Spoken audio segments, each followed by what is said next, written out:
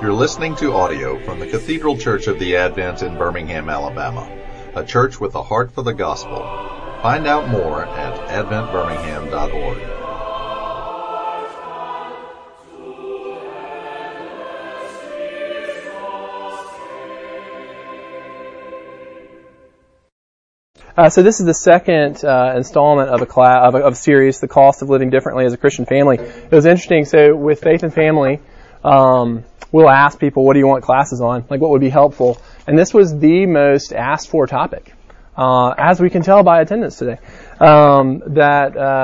Basically living kind of counterculturally as a Christian family, what that looks like, what the cost of that is, so on and so forth. And so, let me pray for us, and then we'll circle the bases. All right, Jesus, thanks for loving us. Thanks for dying for our sins. And Father, I pray that you would teach us. Pray that anything that I think or have to say would not be heard, but only the words of truth that come from Scripture, and the words that are consistent with your character and your gospel. So we trust you with that. Ask these prayers in Jesus' name. Amen. All right. So the premise behind this class is this. If you as a Christian parent, as a Christian individual, if your children as believers, if they decide to follow Jesus faithfully, if you decide to follow Jesus faithfully, individually or corporately, like, you're going to be resisted. Like, there is going to be cost in that. And certainly this looks very different, in talking to an audience in Birmingham, Alabama, the most Christianized city in the United States, as compared to an audience in Iran. One of my good friends is he's works for a ministry called Islam, which supports the church in Iran. This may surprise you, but the fastest growing segment of Christianity in the world is Iran. About 30 years ago, there were less than 1,000 known Christians in the whole country of Iran. And today there are at least 500,000 known believers in Iran. And it's growing so fast that, they cannot manufacture Bibles fast enough in Farsi to supply the demand. And so, that one thing that's very interesting that because my friend's interacting on a daily basis with pastors and Christians in Iran, he said one of the things that as they think about the American church, they lament that we don't get the opportunity to be persecuted for following Jesus in the way that they do. They say that they feel like that's a privilege that they receive, because they find that in following Jesus and being persecuted for it, and we're not talking persecution like you lose a friend or two. We're talking like you lose your family, you get put in jail, you lose your career, you are beaten violently. They experience the richness of Christ in a way that's more profound than they've ever experienced in their life in the midst of persecution. And so the abundant life that's promised in Christ, they say they find it most richly when they're being persecuted, when they're in prison, so on and so forth. And so with that being said, the resistance we're talking about, the consequence, the cost of following Jesus is not, it's different here than it would be if you're a new Christian in Afghanistan or Iran, but it's still definitely present. And so I just want to start off with a couple of stories about what that may look like, what we kind of see it look like, in our experiences, like youth pastors who work with family and children. But with the premise that the primary thing I want to communicate is, first off, if you're going to follow Jesus faithfully, there will be cost and consequence. I think that's something we have to communicate to our kids. I feel like we, like youth ministry, church, we've done a poor job of doing that, because we find our kids are surprised when there's consequence in following Jesus. But the joy, the hope, the peace that comes with clinging to Christ in the midst of cost is greater than the cost. It's far greater than the cost. Where I'm going with this is, I'm going to talk about, what I want to do here is to explain biblically, looking at Old Testament, looking at Jesus, looking at Paul, looking at why it is. Like, why is it that it's a natural consequence? And then have some, so that you can communicate that to your kids. And then give you some tools on, how to talk to your kids about this. So, couple stories to begin with. First, Parent. They felt like they were concerned about their kid's consumption of Netflix. Their kid, they felt like their kid was just kind of numbing themselves by watching Netflix like 2 or 3 hours a day. And they decided, they prayed about it and thought, I think the thing we probably need to do is we need to take Netflix away from said child. And so they said, hey, you're done on Netflix. Like, you can have a couple hours on the weekend, but we prayed about this and we think that, like, in terms of us leading you as parents, us being faithful to Christ, the thing we need to do is limit your Netflix, okay? Child, literally, good kid, by the way, really good kid, literally did not speak to their parents for 3 weeks. Didn't speak to their parents for 3 weeks, okay? All right, so parent is trying to be faithful, right? There is a cost. There is resistance. It happened to come from their own child. But the child ultimately, admitted, not to the parents, but to the youth pastor, that they knew their parents were doing the right thing and they knew their parents needed to do that, but of course they weren't going to admit that to the parent. But anyhow, so you can see there was a cost there for the parents in following their convictions. I can remember myself in high school, kind of a funny story. It really wasn't funny at the time, but so you had all-season workouts, right, and in baseball. And in all-season workouts, the coach at that time, at least, wasn't really allowed to be super involved. They kind of had to say, here's the workout, now you guys go do it voluntarily. Wink, wink, right? Kind of like those voluntary summer football practices.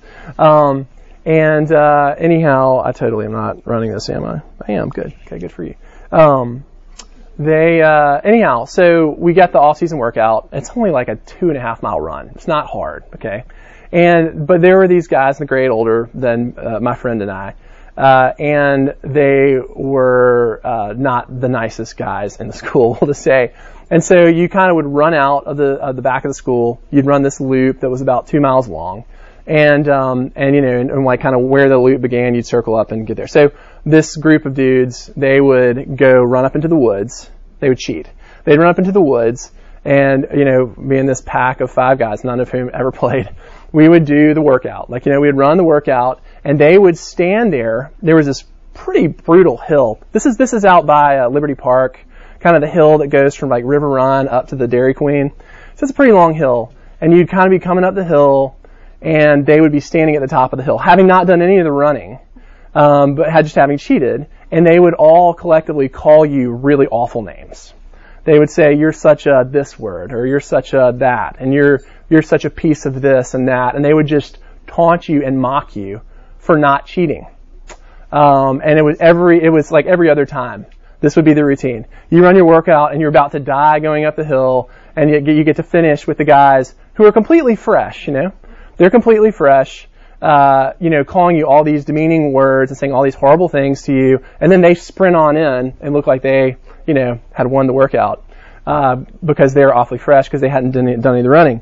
So anyhow, we felt like, hey, we're going to do the right thing. There's a little bit of cost in doing the right thing there. We see it all the time.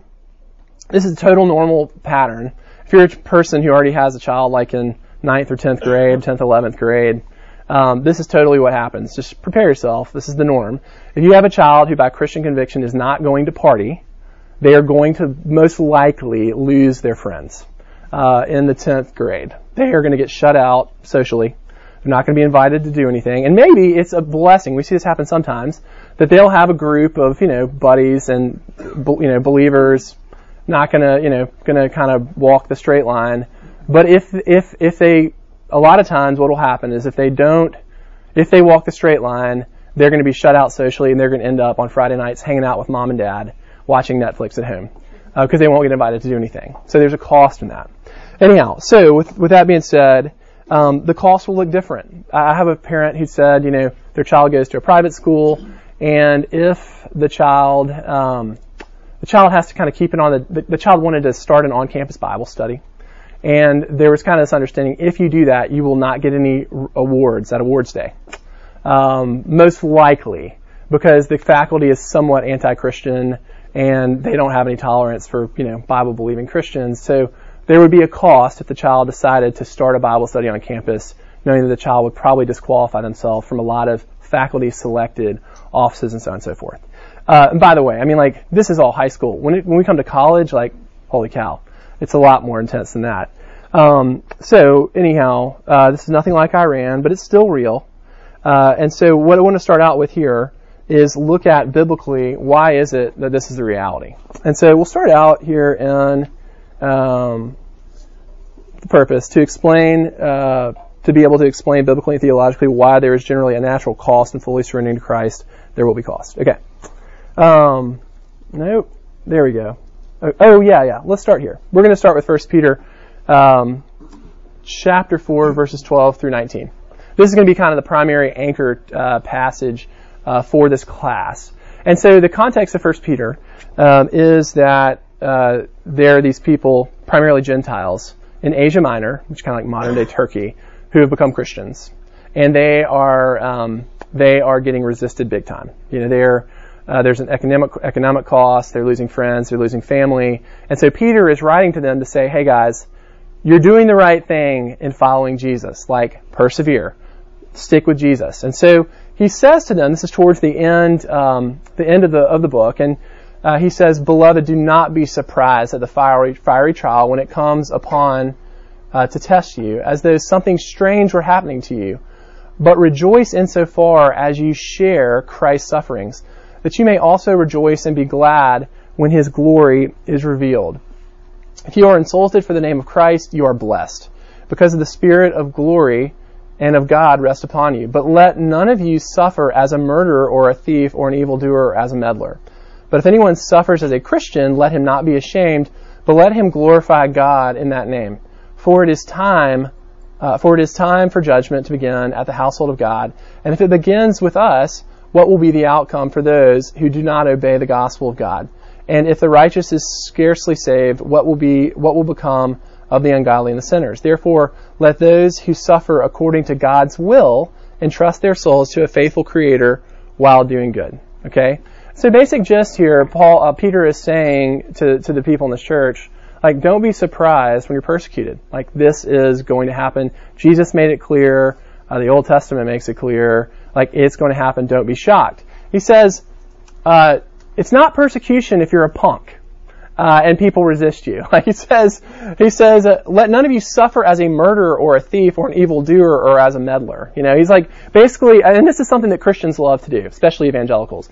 They love to be like, we're being persecuted. It's like, no, you're actually a bunch of jerks. You know, you're actually really mean. You're actually really judgmental, and you're not acting very Christ-like.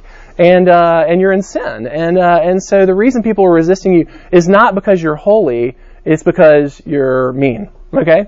And so we don't want to confuse, you know, we all love to be a victim. That's part of being a human being. We love to be the victim. And so part of what Peter is saying here is like, it's not persecution when you're being resisted as a product of your sin and your terrible attitude.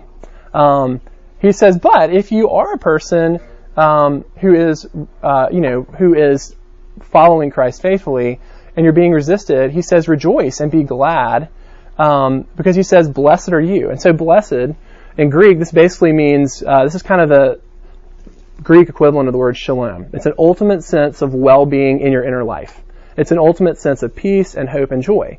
And so he is saying, like, if you are following Jesus to the extent that you're being resisted, and you remain faithful, like you will be blessed in your inner life, not necessarily circumstantially, because these people were not blessed circumstantially in the material way we think about it, but in terms of having the sense of hope, peace, and joy and comfort, and experiencing the intimacy of Christ in your life. He's saying like that is a promise that you will receive. And so anyhow, so that's the basic gist of what we're talking about here. So we're going to kind of go back, work our way back to here, but we go back to the beginning. So this is Genesis chapter 3, verses 14 to 15. Some would say the most significant passage in the entire Bible. But this is after the fall. Adam and Eve have fallen, and they have sinned, and so God is kind of explaining the consequences of this. He's explaining kind of a new world order. And so now God is speaking to the serpent.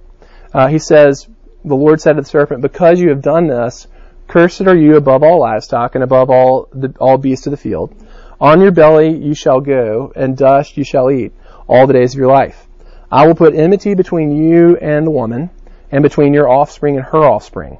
He shall bruise your head, and you shall bruise his heel. So this section here where it says, I will put enmity between you and the woman, and between your offspring and her offspring. So enmity is a word that means murderous hatred. It's used 5 times in the Old Testament. And if you look at the 5 different Hebrew uses of the word enmity, it means a level of hatred that you would want to kill someone. Like the word enmity is used in the passage about Adam and Eve, not Adam and Eve, but Cain and Abel, where Cain kills Abel. And so basically he's saying there will be enmity between you and the woman, and between your offspring and her offspring. And so what is being established here is he's kind of explaining that there are kind of these 2 spiritual orders. The order that is kind of in line with the serpent, so that would be like a kingdom of darkness. And then you have the kingdom that falls out of the woman. That would be the kingdom of light, those who know and follow God. And then he says, your offspring, so this is not just these 2 people, it's like all descendants. And so basically what you see here is in the Old Testament, if you've ever read through like Judges or 1st and 2nd Samuel or 1st and 2nd Kings and 1st and 2nd Chronicles, you're kind of like, why is it that everyone hates the Israelites? I mean, they're just this little country. They don't have a bunch of assets. But lo and behold, like for whatever reason, whether it's the Moabites or the Jebusites or the Ammonites, or whoever it is, they just all want to kill the Israelites, right? It's kind of weird. It's kind of unprovoked in the end for most of the Old Testament. And it's all a reflection of this enmity. Of this, it's I don't mean to, I'm not saying that the people who are attacking the Israelites were devil worshippers. In some cases they were, but what I'm saying is there is a spiritual dynamic going on. Ephesians chapter 6, our battle is not against flesh and blood, but against the rulers, authorities, and spiritual forces of darkness in the heavenly realms. So basically, what is being established here, and what we kind of need to understand, is that like there is like a spiritual conflict in the heavenly realms, and if you are a believer, there at the spiritual level, I mean, the kingdom of darkness, the devil wants to resist you, like wants to make you ineffective, wants to discourage you, wants you to turn your back on Jesus, wants you to question whether or not Jesus is worth it. And so, a first premise I would say is that as if your child is being resisted, you would never want to point the finger at whoever it is who's resisting your child, their teacher, their friend, the bully, whatever. I wouldn't want to point and say like that person is the problem. I would want to communicate at the spiritual level, like, hey, listen, you need to know that there is a real spiritual kingdom of darkness. There is a real devil, and he really wants to discourage you. He is not for you. He wakes up in the morning with enmity for you, murderous hatred for you. And so, and I know it's kind of hard for us we talk about things like the devil and spiritual forces and demons and things like that. It's kind of hard for us to take in. You'll hear me say this like every time I teach, but we are children of the Enlightenment. We live after the Enlightenment, and so things that cannot be measurable empirically are hard for us to fathom. But it's like very, very clear, both in the Bible and it's also accepted universally in other cultures in the world, that there is a spiritual reality. And in this case, it's a spiritual kingdom of darkness that wants to resist your child. So that's one of the sources and origins going on there. So that's kind of an Old Testament part. That's Cain and Abel. By the way, I bring this up because the first story after the fall, after this, talk about enmity, is the story of Cain and Abel, where Cain, not faithful, kills Abel. And so you can see the enmity in very clear terms. Okay, John 15, 18 through 21. So we've looked at the Old Testament and some of the background there on why is there this resistance if you're going to follow Jesus faithfully. Now we go to Jesus. We're going to go to the Gospels and look at John chapter 15. So this is what Jesus says. He says, "If the world hates you, keep in mind that it hated me first. If you belong to the world, it would love you as its own. As it is, you do not belong to the world, but I have chosen you out of the world. That is why the world hates you. Remember what I told you. A servant is not greater than his master. If they persecuted me, they will persecute you also. If they obeyed my teaching, they will obey yours also. They will treat you this way because of my name, for they do not know the one who sent me."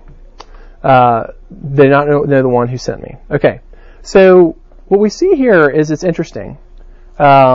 Jesus is very binary here. It's very much, an either-or kind of thing. He says, you have been brought out of the world. And he's not talking, when he uses the world, he's talking about all forces that are in resistance to Christ. And he says, hey, if the world, basically, if you obey the world, if you comply with the world's standards, even if they conflict with God's standards, as seen in Scripture, they're going to like you. They're going to be cool with you. You're not going to get any resistance. But if you do things, if you have political beliefs or social beliefs or different actions and attitudes that conflict with the world's standards, like, they're going to treat you the same way they treated me. And he's saying, like, don't be surprised. Like, Jesus is being really honest with them. I have a student who was in a lunchroom situation talking to a friend, and the student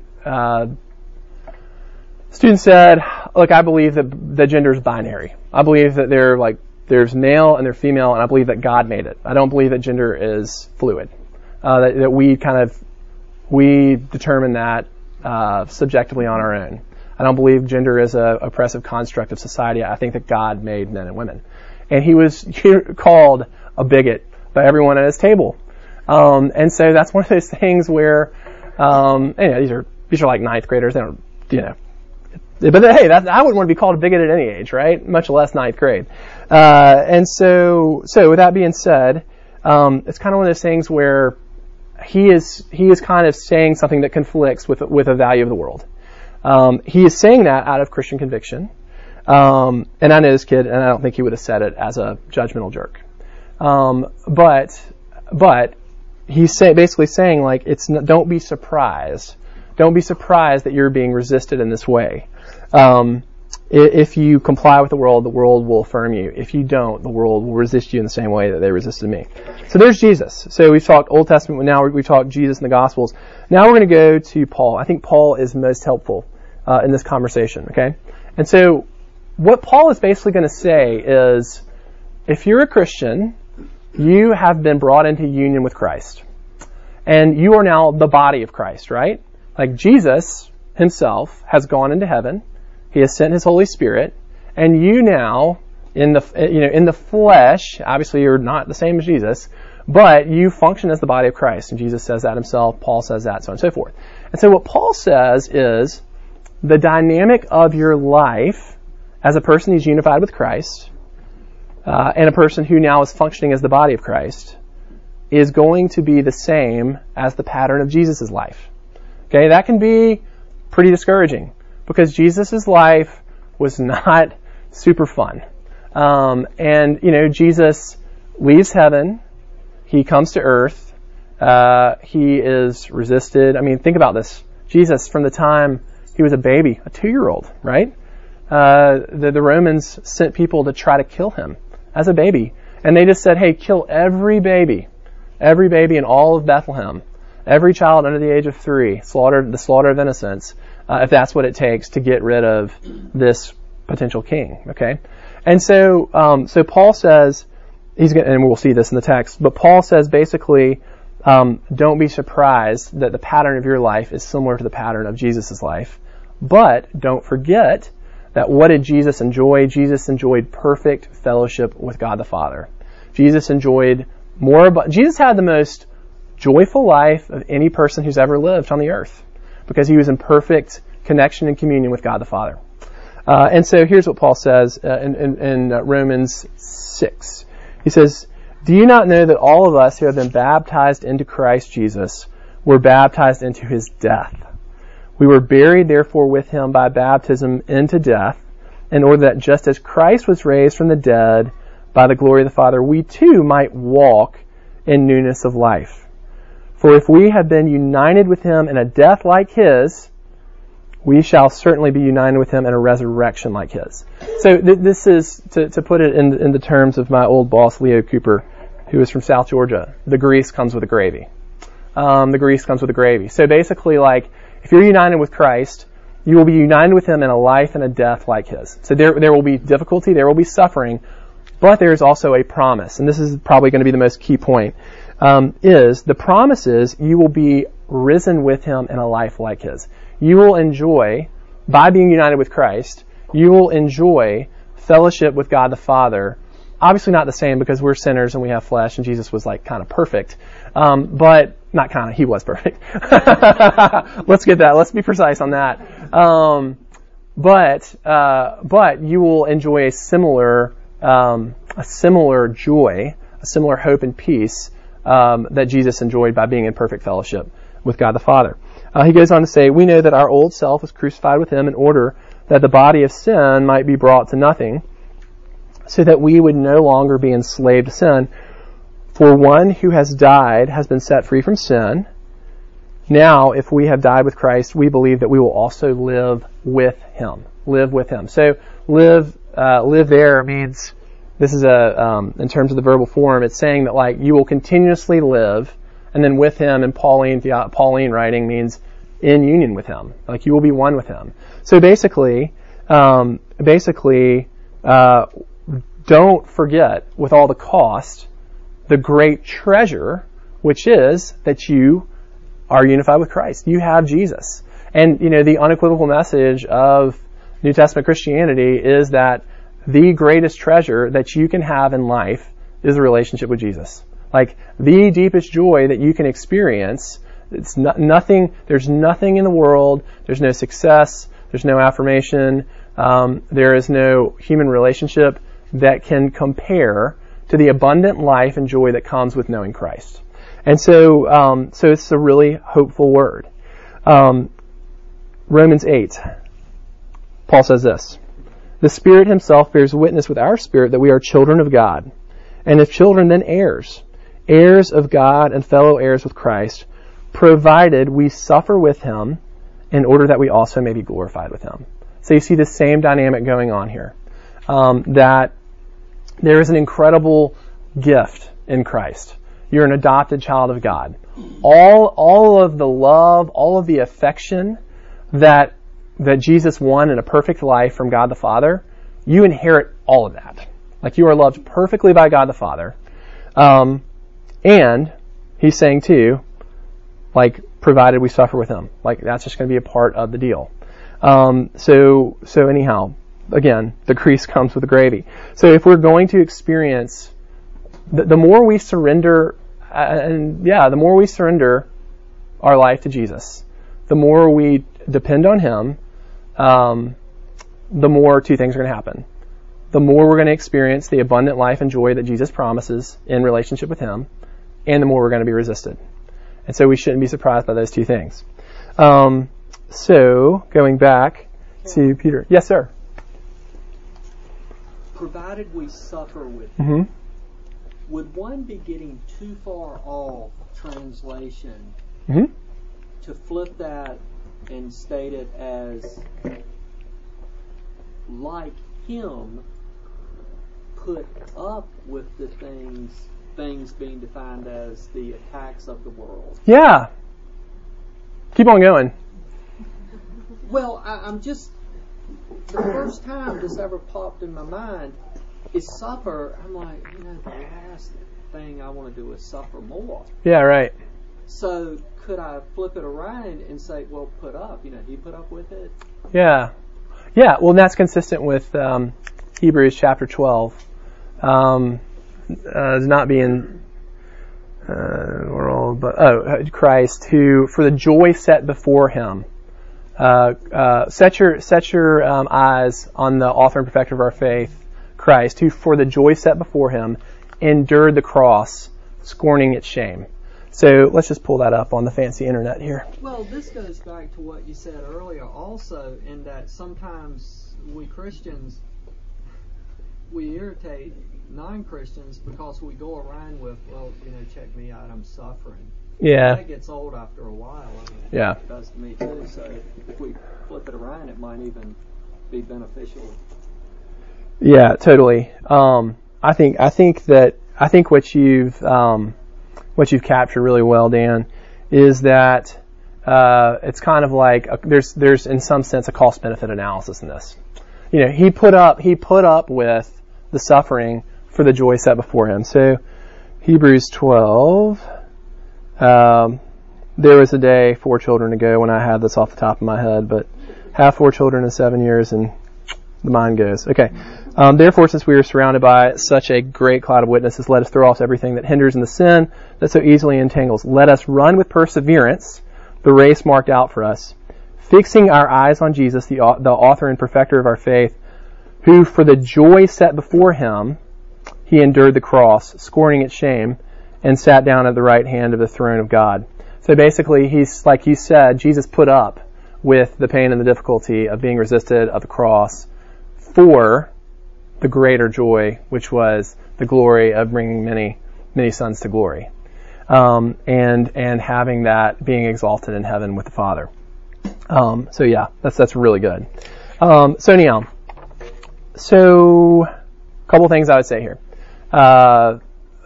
First, kind of landing the plane, I think we have to be really careful, like you said, not to get this Christian martyrdom mentality. Part of that is just out of respect to people who are literally getting killed in places like Iran and Afghanistan and North Korea and China for being a Christian. I mean, like, to use the term persecution is almost insulting to people in those situations here, particularly like in the American South and Birmingham. So I think it's very helpful for us to educate ourselves and educate our children about like what is going on in other parts of the world, like what are the costs that other people are paying, so we don't have too much of a pity party when, you know, the great. Sorry, I need to step back here because hey, look, if you're a teenager and you see on Instagram that all your friends are out and you're sitting at home, like that's a real thing, you know.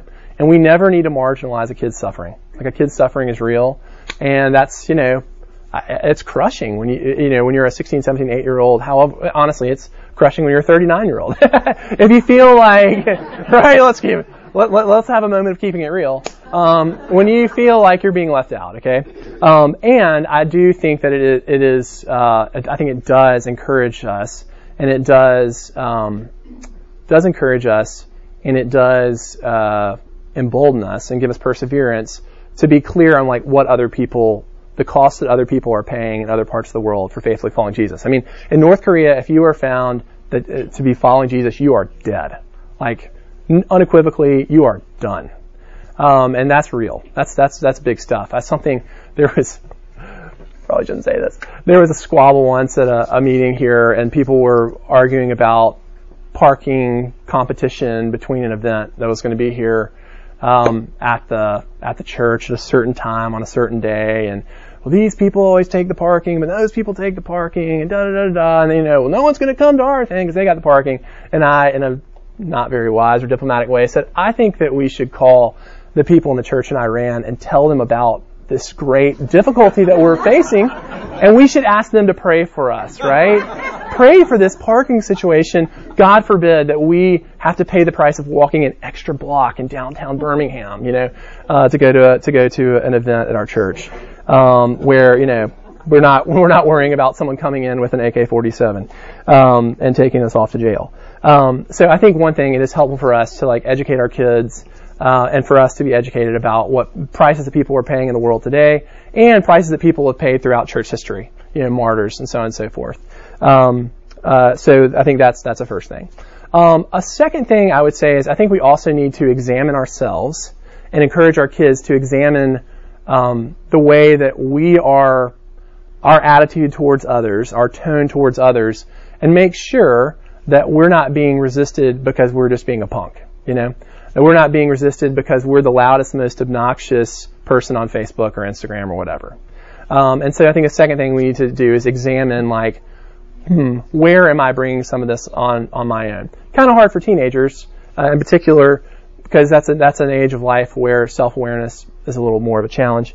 But I think second thing we need to do is we kind of need to examine ourselves. Next thing I would say is I think we need to be really honest with kids about the price of following Jesus. Part of the reason I'm teaching this class is because I feel like we've not really done that well enough.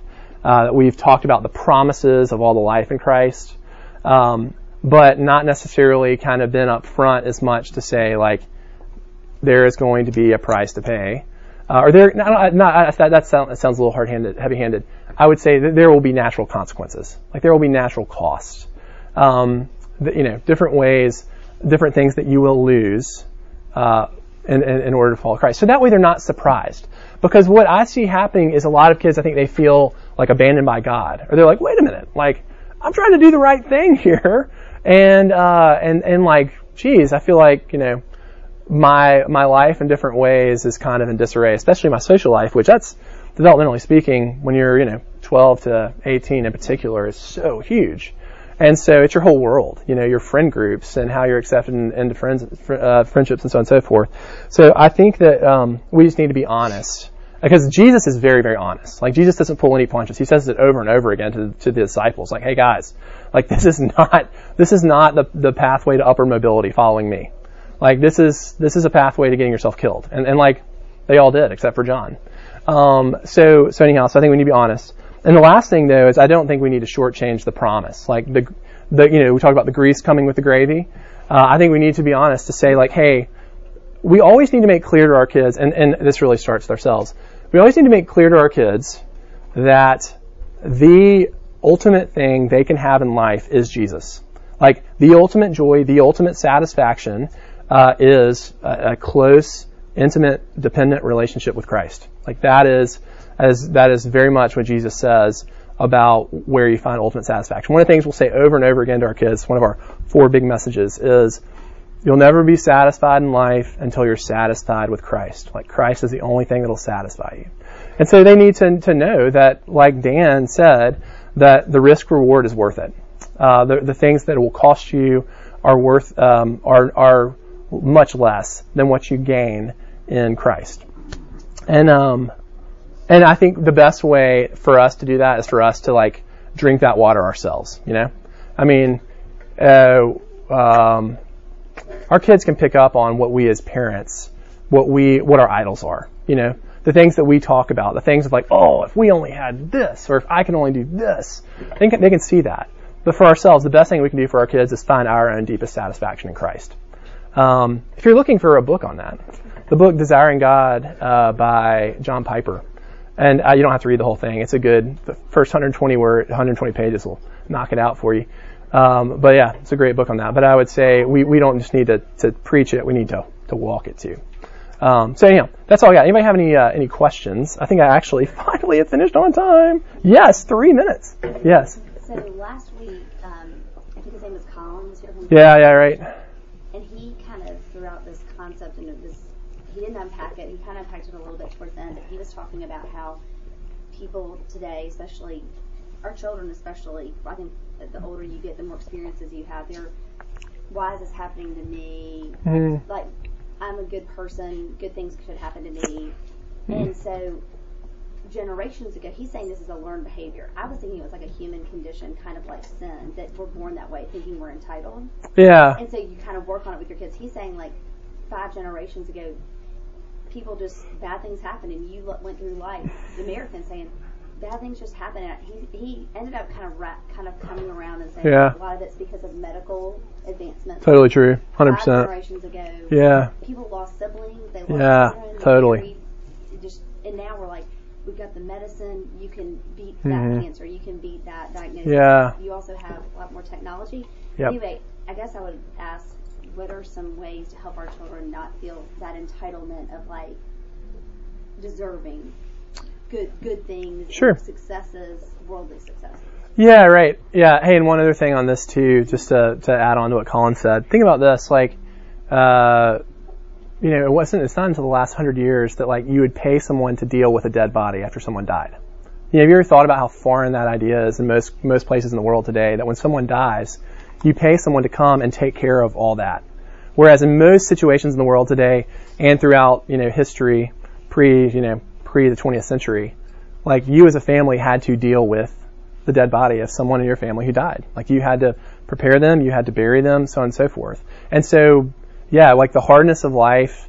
I think both of my great grandparents had a child who died, and that was just, like, kind of the norm. Like, I mean, it was just very common for people to know that they just didn't have that much control in life. So yeah, totally true.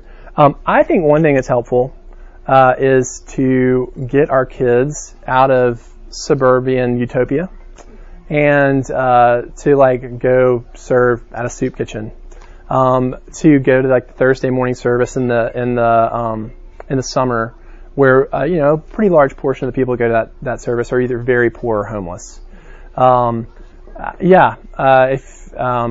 we're trying to afford more opportunities to do this, but like going on a mission trip to the third world, I think that is just it was very helpful for me personally, but I think it's very helpful for our kids just to see like this is like life is hard, and there's just a lot of inherent suffering. I think that this condition that you were talking about, a fair amount of that is confined to kind of suburbia, where we do, like we can fix things with money, technology, so on and so forth. We have a false sense of control, and we're pretty insulated, like from the difficulties of the world. So I think that's one thing we can practically do to work on that. Anyone else? Yes, sir. So just to comment on what you said, 150 years ago, the most American families, their most valuable asset was a mule. So not only did they not pay people to bury the dead, they didn't even pay people, they built their own houses. Yeah. But to speak, I feel like in America, like we deal with things that are a lot harder to deal with. So in Iran, like it's pretty straightforward, right? Yes, very clear. If we don't stick together, they'll kill us. Yeah. But in America, when you talked about the kid, basically they're saying, if you think this, you are a persecutor, and you are a hater. And like yesterday, I was watching Sophia the First. Not really watching it. Oh, hey. I know the song. No hate. Wasilia, right? And they're talking about this holiday, Wasilia and presents, and I stop and I watch it, and it's like Christmas, but they don't call it Christmas. And I thought, man, that is insidious. Like, they don't have the courage to put Christmas on there, or maybe they're demonic and they're like marginalizing Christmas. They're saying, Christmas is a fairy tale just like this fairy tale. Maybe they're saying fairy tales. Sure. And how do you really? So I'm trying to tell my kids we're not watching this anymore because I couldn't explain it. I knew it was wrong, and I feel like that's much more difficult to deal with. I think it's a really good point because it's a lot more subtle. And they troughed that kid off. He was alone. Everybody else said he was a bigot. He didn't have a Christian brother or sister to, be there with him. Not just to fight back, but just to be there. Yeah, totally. Yeah, right on. You're right. it is a lot more subtle, and it does take more noticing. I think that's probably, it puts more on the church and on parents like us together to like do a good job of kind of like engaging our kids and like talking our kids through these different situations. The many different Christians, the different categories of Christians, and how they aren't maybe on the same page as we are. Sure. Yeah, totally. I think I need to let y'all go. Yeah, I do. Sorry, my bad. But hey, good questions, and thanks for that comment. All right, dear Lord, we should pray. We thank you so much that you suffered for us, Lord, and you were resisted in every way, and when you did it, you had each one of us in your heart and on your mind, and you were filled with love as you thought about that. So, Lord, may the cost of our salvation that you endured, may that, Lord, embolden us and give us wisdom, God. Let us not be afraid. You're ultimately our children's parent, and you're ultimately in control. You've defeated sin and death, and you are the King of the world. And may we take comfort in that and not freak out. And just, Lord, give us the grace and the wisdom to faithfully and humbly lead, encourage, educate our kids. In Jesus' name we pray. Amen.